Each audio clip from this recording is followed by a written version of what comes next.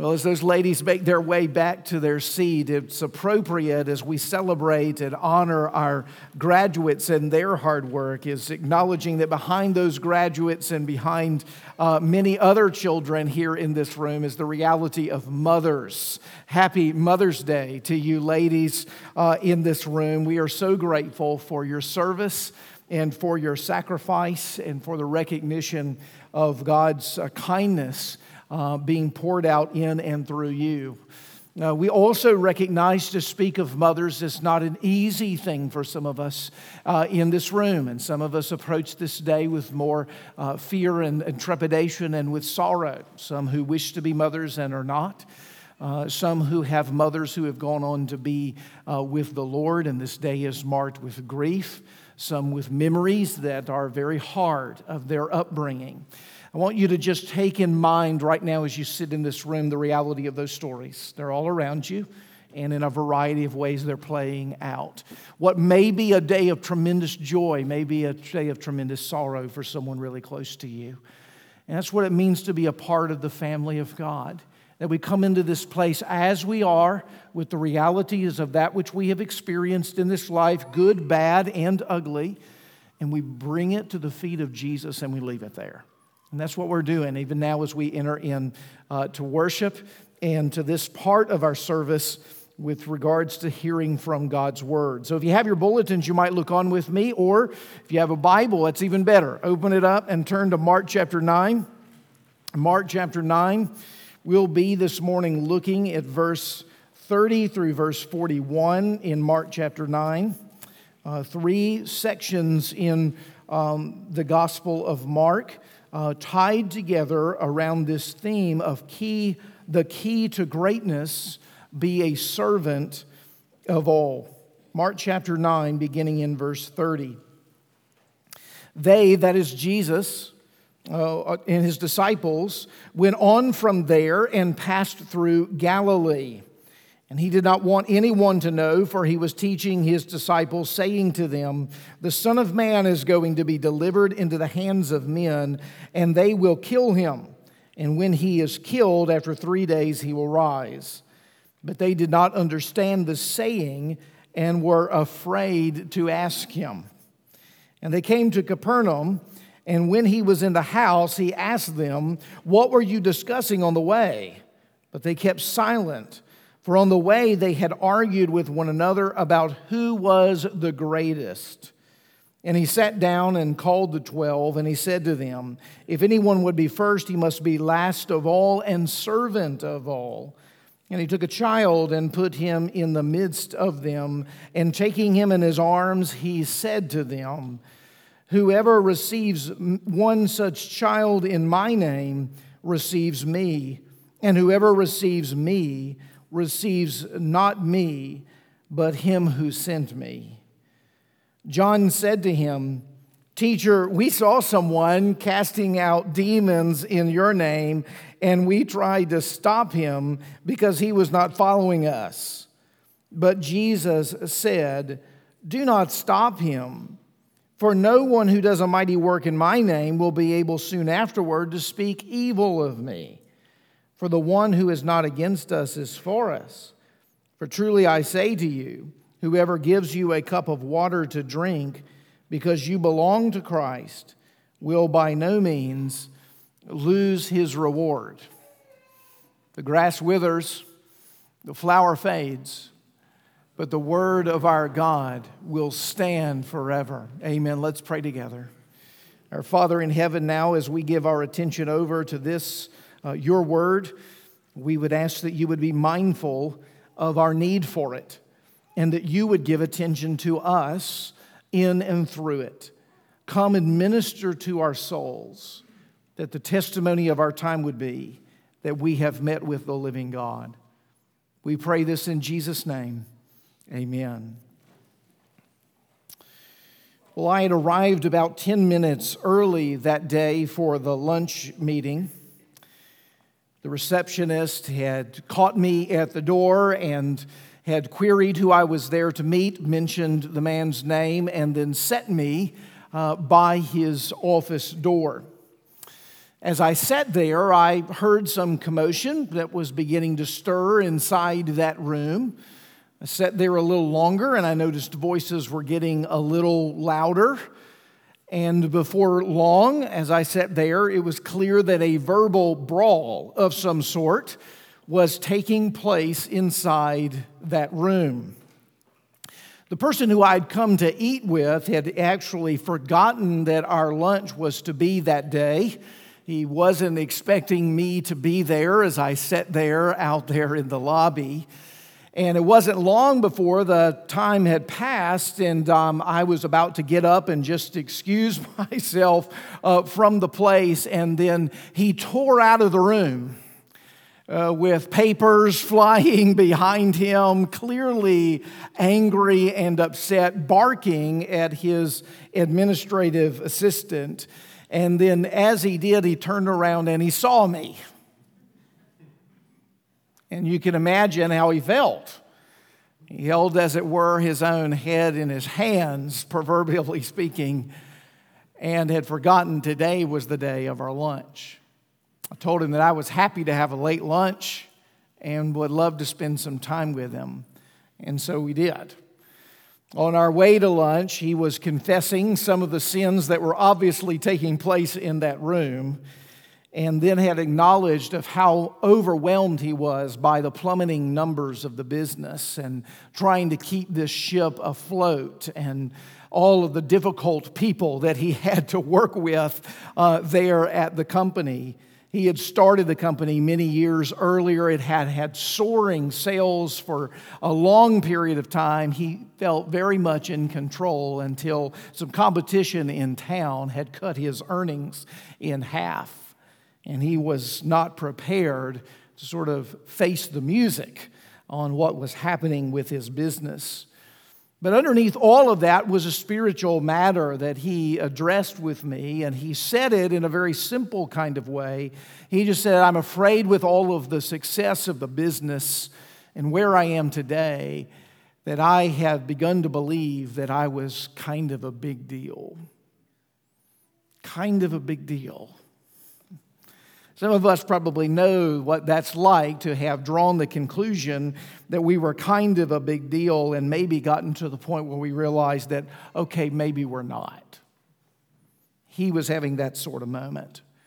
The disciples are having that sort of moment here in Mark chapter 9, believe it or not, in the two conflicts that are before us.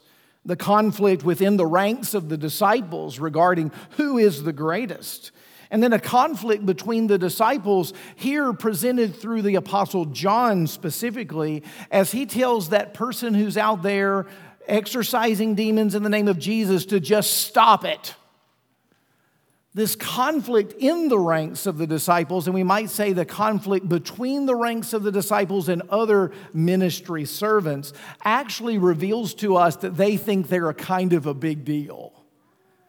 And Jesus wants to tell them what it means to be a big deal, a true humble servant in the kingdom of God. I want you to see as we make our way through this passage, really these points of application. I want you to see two ways that pride is revealed in this text, and then some evidences of it, and then one way that pride is remedied. Two ways that pride is revealed in this text, and then one way that pride is remedied. Now, notice at the beginning of our text that the disciples are returning back to their old stomping grounds, we might say, there in Galilee. They're in someone's home. The person is not named, but tradition is likely correct in believing that this is Peter's house, somewhere on the northern shore of Galilee, right there near Capernaum. As they arrive in Capernaum, it's Jesus who ultimately queries of them that question that moves the narrative along here in Mark 9. Hey, I heard you guys arguing back there about something. What was it that you were talking about? Now, there's no reason, of course, to believe that Jesus didn't know what it was that they were talking about. It's possible that he had overheard them, being close in earshot from where they were as they were traveling. He may have even gained spiritual insight with regards to what they were talking about. But regardless of what the circumstance is, Jesus sees a teaching moment. He wants to speak to them clearly about what it means to be a servant in the kingdom of God. And he says, so, you're hip deep in an argument? What was it about? Crickets. Not a word comes from the disciples. They're having a little bit of the moment that the man I mentioned earlier had the moment he saw me sitting outside his office door, a moment of embarrassment. This is partly how humility often comes to us, and believe it or not, this is God's kindness. Humility often comes on the edge of humiliation. Here are the disciples, totally silent, not even willing to speak what it is that they were talking about. But Mark lets us in on it. For on the way they had argued with one another about who was the greatest. Now, I was on the ball field most of yesterday, and between games, I got the chance to eat a hot dog, which you should always do when you're at the ball field. And as I was eating my hot dog, there was a gathering of students and players over here to my right, and they had just finished a game, and they were talking about the game, and they were numbering their hits among one another. I got 2 hits, I got 3 hits. Yeah, but you had that error at third base, and you know, I think really if we're going to credit the game, it's got to be to so-and-so and not to you. And it's this clear argument about who is the greatest. And it's often humorous when we see it take place among children as they argue about who is the greatest. But we adults, in many ways, are having that argument silently in our heads all of the time. Maybe even comparing notes this morning as we enter into worship. The disciples are essentially doing that. They're looking back over their body of work as disciples, comparing notes with one another, each man building his case about who is the greatest and why the other disciples are further down the pecking order. I mean, you can almost hear Matthew as the tax collector, the money guy, saying, you know, we wouldn't nearly be in as good a shape financially if it wasn't for me and my knowledge about money, and there's no way ministry can get on without money. So we should be very grateful. And Andrew, noting that his gifts of mercy and evangelism, as he's traditionally known for, has grown the numbers of those who have come into contact with the Lord Jesus Christ. He could certainly be numbered as among the lead of the disciples. But then, of course, Peter shares with them that he was the one who identified rightly who Jesus was. He is the Christ. And Jesus said, I was right. And James and John said, yeah, and then he said, you were Satan right after that. I think we should have a shot at being in charge. We are the ones who are the greatest around here. Now, it sounds childish at its most basic level when you read, and they argued about who was greatest. We're like, who are these guys? But if you think contextually, the discussion may not be quite as crazy or as childish as it seems. I want you to take into note in verses 30 and 31, Jesus has been teaching his disciples privately about his coming crucifixion. He has just told them that he is going to go to Jerusalem and be delivered into the hands of men, verse 31, and they will kill him, and when he is killed, after 3 days, he will rise.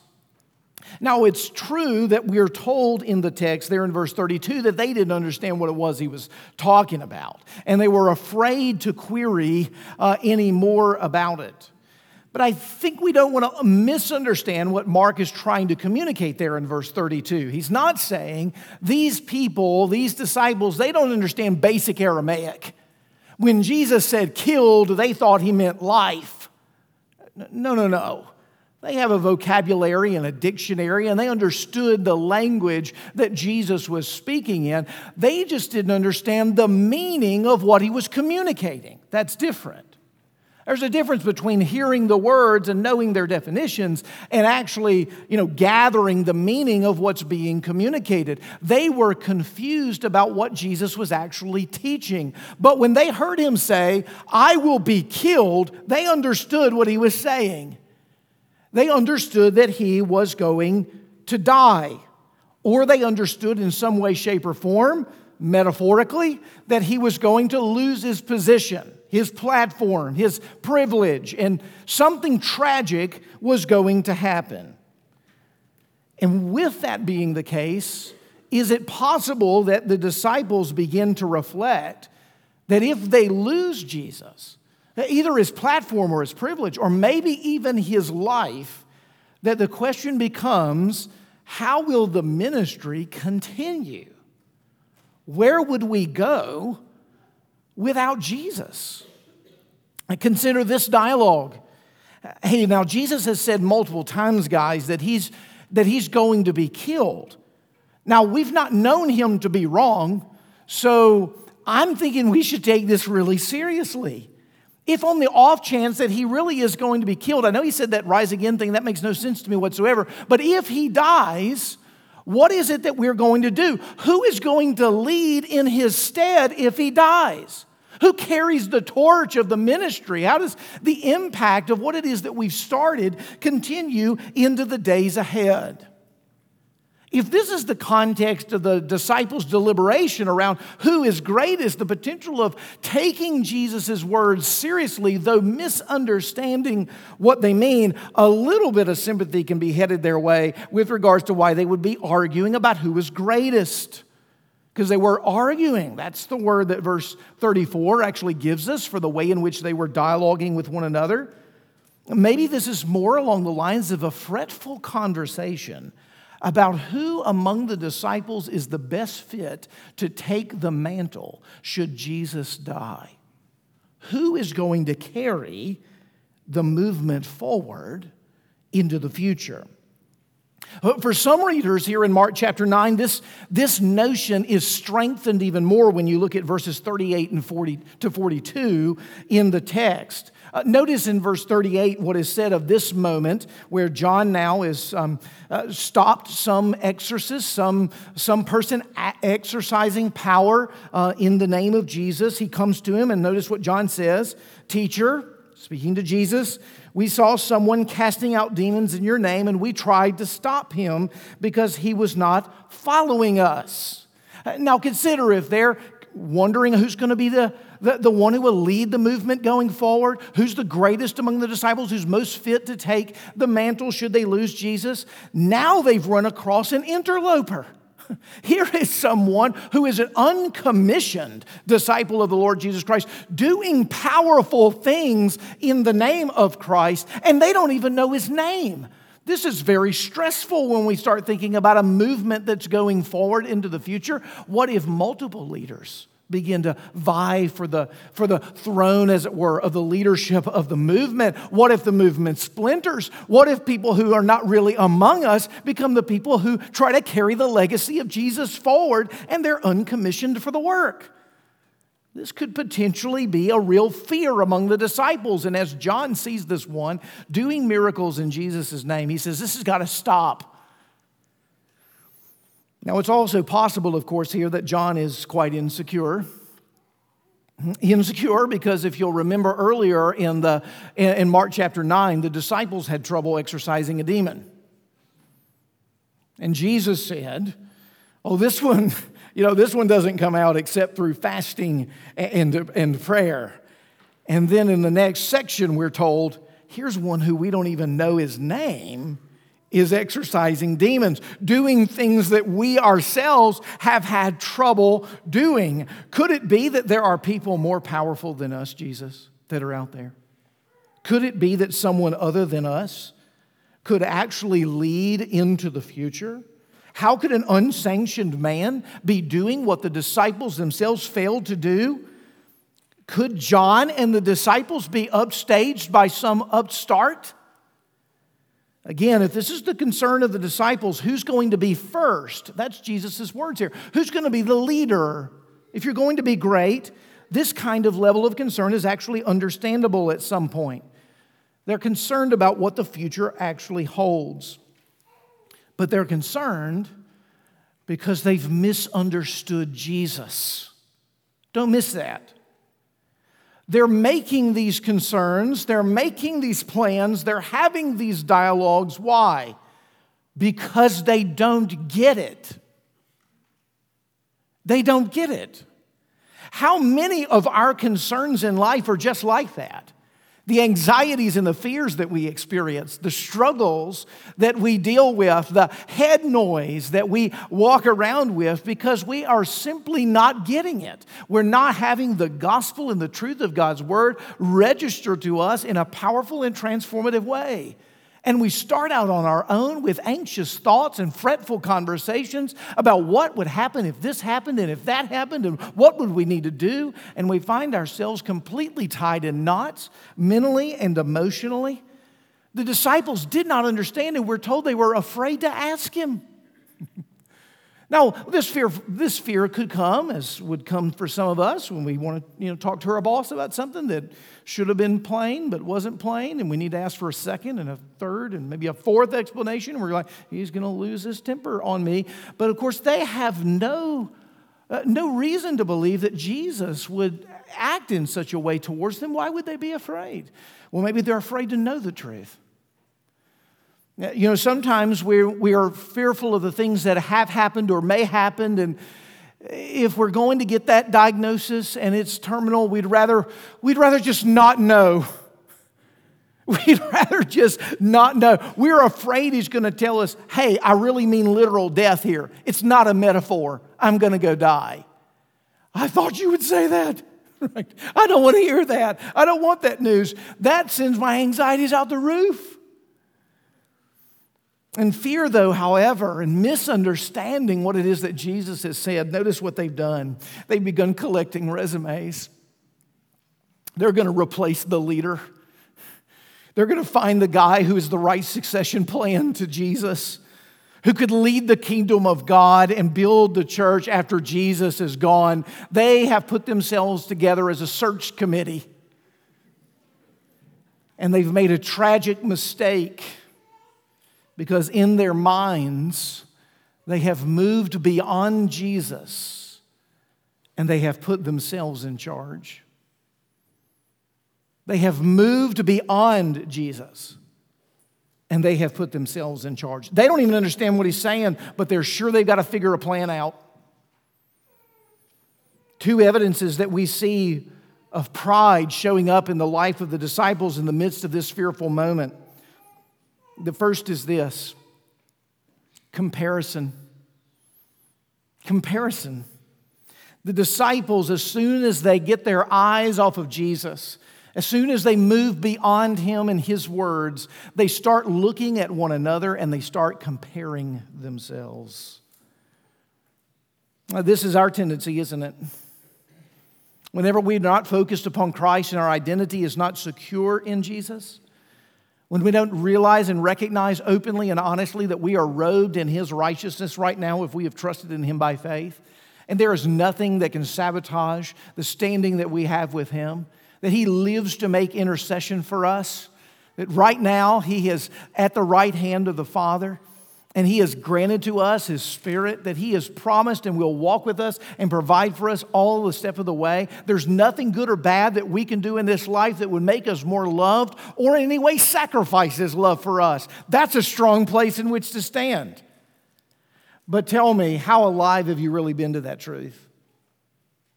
How real has that been to you? Has it actually animated your life? Is it the way that you operate at work when promotion time comes around? Or those of you in here about to finish the school year and you're looking over GPAs, is that how you feel? Identity secure in Jesus. 3.5. We're all in the same boat depending on where our sphere is. It's a struggle to not look horizontally about how we're doing rather than looking vertically to the truth of who God and what he said about what he's done for us. The disciples have lost sight of their identity in Jesus, and immediately they started comparing themselves. Maybe you walked in this morning and you looked across the room and you're like, oh, there she is. She is always put together. I'm just barely making it. I mean, listen to my kids. They can't even sit through church, right? Their kids are perfect. Do you see what he pulled up in? Do you see what we're pulling up in to church? We laugh because that's how it works. That's the struggle, you see. Comparison, because why? We don't have our eyes on Jesus. And we're not looking at others through the eyes of Jesus. Why is it that John couldn't say to James, your gifts are mine and my gifts are yours in the Lord Jesus Christ? I don't have to be Peter, says Andrew, because I have Peter. God has given him to us as the disciples, and we are one with Jesus. You see how free that is? See how powerful it is when you begin to look through the lens of Jesus? You begin to understand your identity in Christ, the draining, wearying power of comparison of one another begins to go the way of all the earth. Comparison, that's number one. Notice the second evidence of the disciples' pride. Competition. Competition. It's actually a kind of form of comparison, isn't it? The disciples, notice, are in competition against other ministry servants of Jesus Christ. You see, that's that second story. Here's John saying, Jesus, I know you're going to be so glad you got me on your team. I found someone overthrowing Satan's kingdom in your name. And I told him to stop. Aren't I something? You're lucky to have me. I can spot fraud when I see it. This guy, notice, he doesn't follow with us. I mean you. No, I mean us. No, I definitely mean us. Can you believe this? This guy is getting more fruit than we were getting earlier in the chapter. There's something wrong with that smell. Like there's something wrong here. And Jesus says, you've missed it. You're in competition with people who are on your team because you don't know who your leader is that you're following. Is this mission about you, John? Or is this mission about me, John?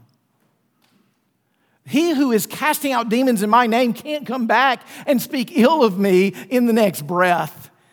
He who is not against us is for us. Now, it's quite clear in that statement that Jesus is not trying to say that anyone who doesn't expressly align himself against Christ is definitely walking in light of the kingdom. In fact, it's interesting in the other places in the gospel, he'll actually use the very opposite phrase. He who is not for us is against us in an entirely different context. In a context where his disciples and he are being claimed by the Pharisees and the religious leaders of operating in the power of the devil. That he is casting out demons by the power of the devil. And Jesus says, no, we got to be very clear. That's not how we're doing it. He who is not with me is against me. It's the right way to read it. And then here he's saying, no, listen, this is someone working in my name. This is someone evidencing the power of the kingdom.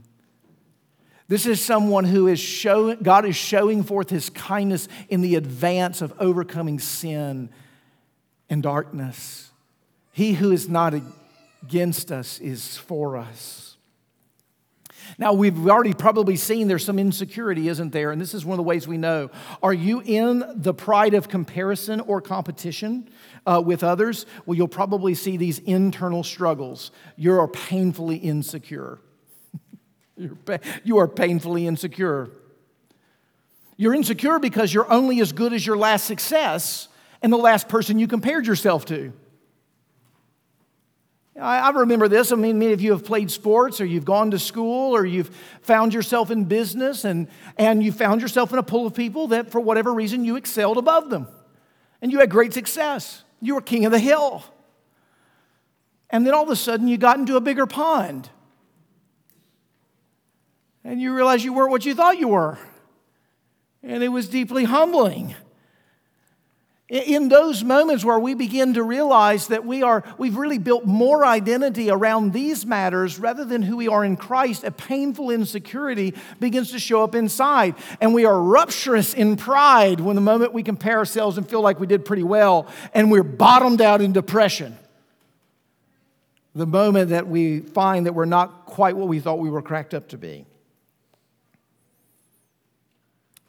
It's insecurity from within. But fear from without. This is the other indication that you're wrapped in pride. Fear from without. That's John's problem. Someone out there is going to come take my place. Someone out there is going to come in and mess the whole plan A up. I was to sit at the right hand of Jesus. This guy's looking like right hand material. Right? Fear from without. This is the concern. I mean, again, this is a real issue. Even, okay, let's say it. We're in a Presbyterian church this morning. This is a struggle sometimes among Presbyterian types, even when it comes to ministry. You know, we've got the corner on orthodoxy. We've got our P's and Q's right. We've got our I's dotted and our T's crossed. There's no way God is not going to use us until He decides to use someone else. And it's just not really quite okay if the revival comes down the street,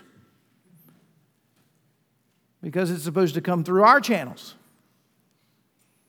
This kind of stuff happens all the time in subtle ways, significant ways in our lives. The disciples have been fighting against one another about who is greatest. They've been pushing against those who are not a part of their tribe. And Jesus is saying that's not it at all. You've lost your way. Becoming a leader in the kingdom of God does not mean you will compare yourself, nor compete against others to separate yourself. Instead, you're not going to be focused on yourself at all. You're going to become a servant. And this is why Jesus gives us a lesson in humility here. Now, when I say humility, I wonder what it is that you hear. I wonder if you hear, yeah, He's going to tell me I shouldn't think so highly of myself. I am telling you that. That is true. It's probably true for me. I'm listening as well. Sometimes I get asked, what sermons do you listen to? My own. I'm trying to listen to my own and listen to others too, but I need to hear this. Don't think so highly of yourself, right? And for some of us, we go, you're right. I will consider myself bad, lowly, terrible, I can't do anything, Eeyore complex, right? That's not it at all. It's not what the Bible's calling us to. It's not calling us to think bad of ourselves, and when we think less of ourselves, that's not the point. I think some of us really misunderstand humility because we say things like, oh, she's so humble. She's so quiet and unassuming, works behind the scenes, never any fanfare. I mean, that could mean she's introverted and fearful. Doesn't mean she's humble. She may be humble, but doesn't necessarily mean that she's humble. Let's remember, Jesus is the humblest person on the face of the earth. Would you call Him quiet and unassuming? Behind the scenes. No fanfare. Not exactly. Maybe we've not grasped what we mean when we actually talk about humility, because it's not just being walked over by one another. It's not merely thinking less of oneself.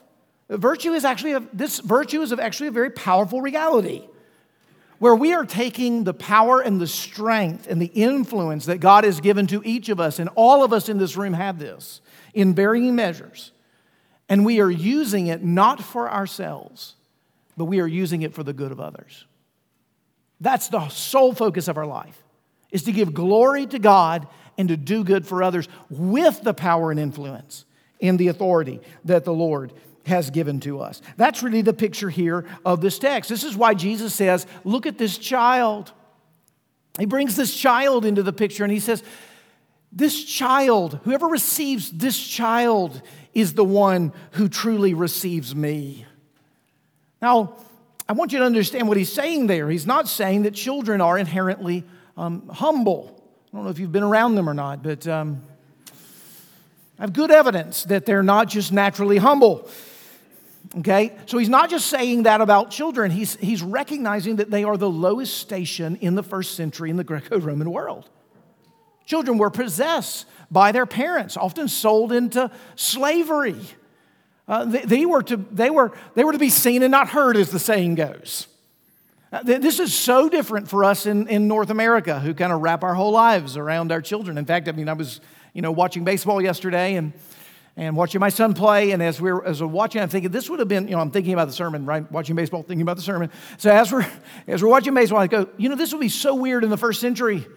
To have had all of these adults with all of their chairs and their coolers and they're going to go and watch their 6-year-old throw a ball around. Like this would have never, it would have never happened in the Greco-Roman world. It's a very different context in which we live. So you have to get, in this context, Jesus brings a child before them, the lowest station. That which is available to him in the home, takes the child into his arms and says, if you receive this one, you receive me. The greatest in the kingdom of God is the one who serves with love the lowest of stations in life. Now, why is it that Jesus says that? He says that because that's what he's doing. Maybe you should be asking yourself, okay, how do I become humble? I've actually read some people this week who were giving some advice on how to be humble. It was weird, most of it. They said things like, well, just, don't think about yourself. You know what humility is? Don't think about yourself at all. That's what okay. Good luck, everyone. Don't think about yourself this week. Amen. Amen. Let's pray. It's not going to happen, okay? I'm just going to say like that. You're not going to get out of this room before you're thinking about yourself. You see, actually, Jesus's and the Bible's answer is so much deeper and more profound and more wise. The Bible knows that you've got to have your mind on something. You can't not think of yourself. That's not a plan. You've got to have your mind consumed with Jesus Christ. Have this mind among yourselves, which is yours. It's yours, Christian. It's yours in Jesus Christ, who did not count himself, his equality with God, a thing to be grasped, but emptied himself by becoming a man and obedient, even obedient to the point of death. He humbled himself all the way to the cross. Do you see what your mind, where it has to be? Do you want to be humble? Think about Jesus all the time. Prayerfully have your heart set on Christ. You're not going to be successful in thinking bad about yourself or trying not to think as less about yourself or not think about yourself at all. It's more about what you're going to think about.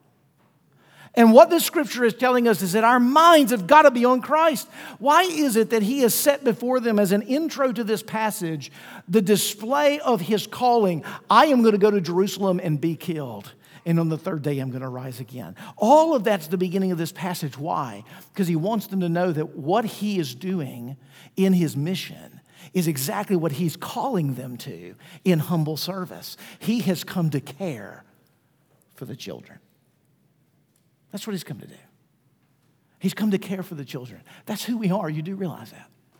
We are called the children of God. Why? Because we were estranged. We were cut off from the family of God. We were without hope and destined for hell in the world. And Jesus became like us, was obedient under the law in the way that we could not.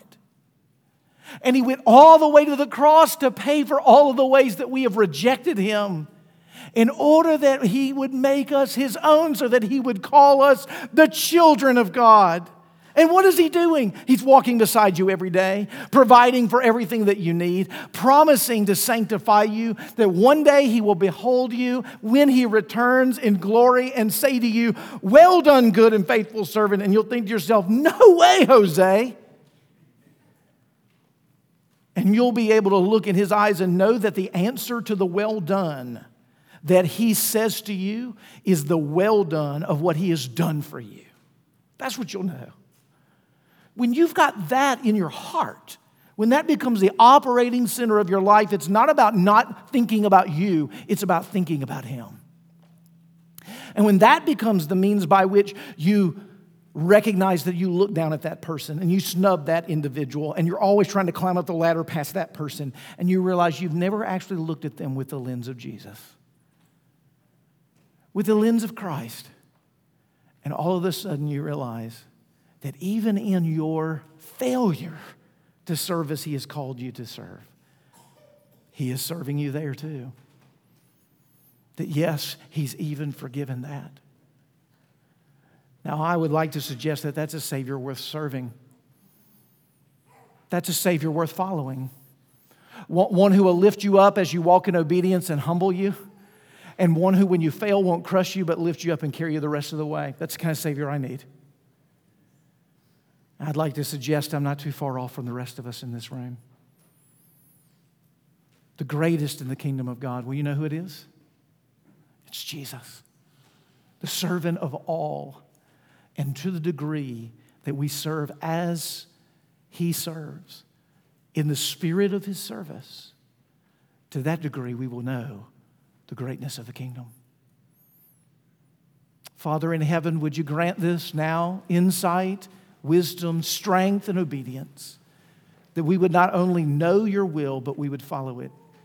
And it would be our happy choice to walk in the commands of your word and in the grace that supplies the obedience. Come and meet us now. In Jesus' name, amen.